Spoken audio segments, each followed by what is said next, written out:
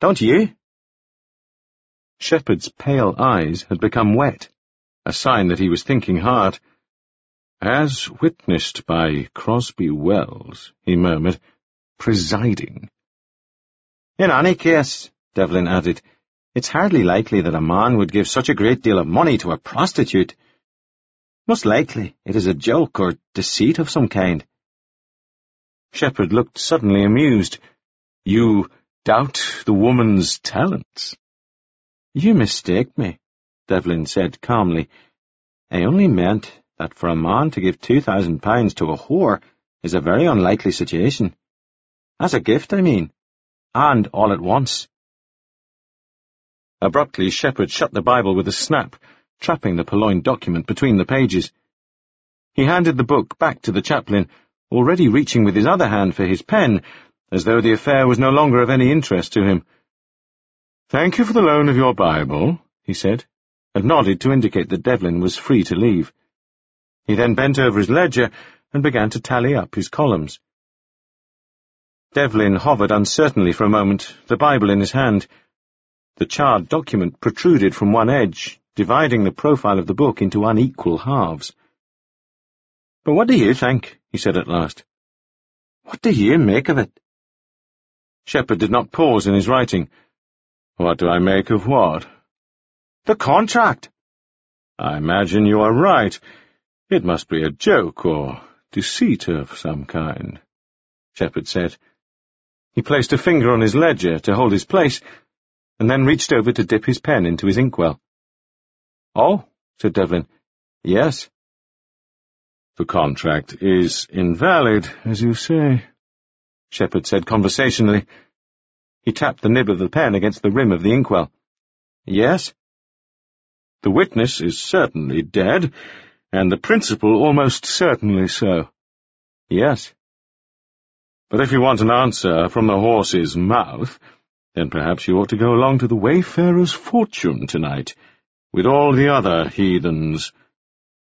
"To speak with Mr. Staines?" "To speak with Anna," the jailer said with pointed disapproval. "Now, if you don't mind, Reverend, I have rather a lot of work to do." After Devlin had closed the door behind him, Shepherd laid down his pen, went to his bookcase, and pulled out a file, out of which he extracted a single sheet of paper. The only copy of the contract he had made 3 weeks ago with Harold Nielsen, under which the commission merchant had promised not to speak of his £400 investment to any other man. Shepherd struck a match on the side of the cabinet and touched it to the piece of paper, holding it lightly by one corner and tilting it until the document was aflame and the signatures obscured. When he could hold it no longer, he tossed it to the floor, watched it shrink to a grey nothing, and kicked the ashes aside with the toe of his boot. Sitting back down at his desk, he pulled a fresh sheet of paper from beneath his ledger, took up his pen, and dipped his nib. Then, in a slow, measured hand, he wrote, "A gift of conscience, to the editor of the West Coast Times, the 18th of February, 1866. Sir, I write in response to Mr. Alistair Lauderback, Provincial Councilman, MP, who casts damaging aspersions upon the undersigned, and therefore upon all his associates, including the Westland Public Works Committee, the Municipal Council, the Office of the Commissioner, the Hokitika Board, etc. It is my duty to correct Mr. Lauderback's errors, of propriety, of decency, and of fact. Indeed, the construction of the future Hokitika jailhouse was aided in a large part by a donation made by a Westland man. Mr. Harold Nielsen of Nielsen & Co.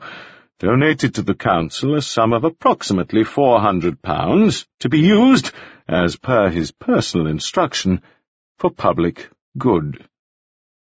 This sum represented the commission received by him as payment for honest employment.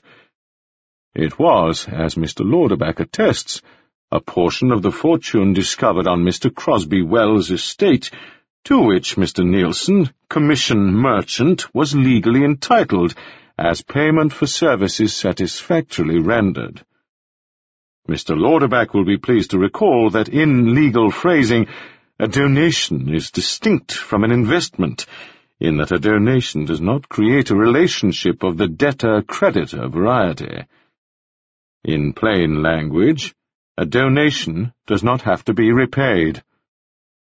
In understanding that Mr. Nielsen's donation was an act of charity of the most virtuous and selfless order, Mr. Lauderback will further acknowledge that no laws have been broken and no regulations breached.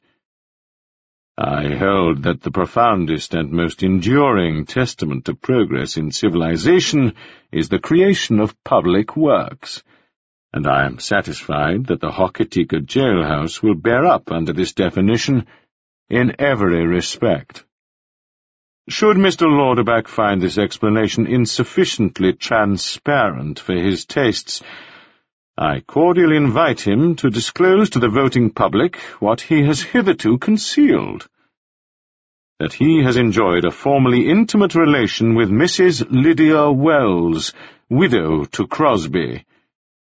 I anticipate Mr. Lauderback's full disclosure upon this matter, and remain yours, etc., George M. Shepherd.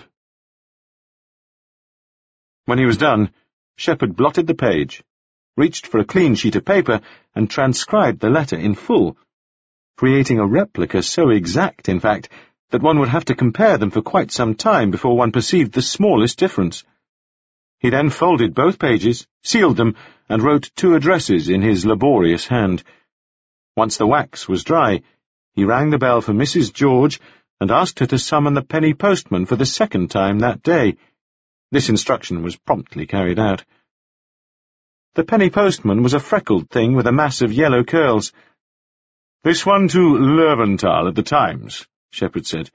"This gets delivered first, and this one goes to Harold Nielsen at the auction yards on Gibson Quay. All right?" "Is there a message?" said the young man, pocketing the letters. "Only for Mr. Nielsen," said Shepherd. "You tell Mr. Nielsen that he's expected at work tomorrow morning. Can you remember that?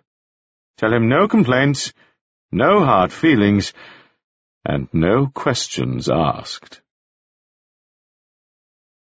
This audiobook has been broken into multiple parts to make the download faster. You have reached the end of a part, but not the end of the complete audiobook, so please check your library for the next part of this audiobook. Audible hopes you have enjoyed this program.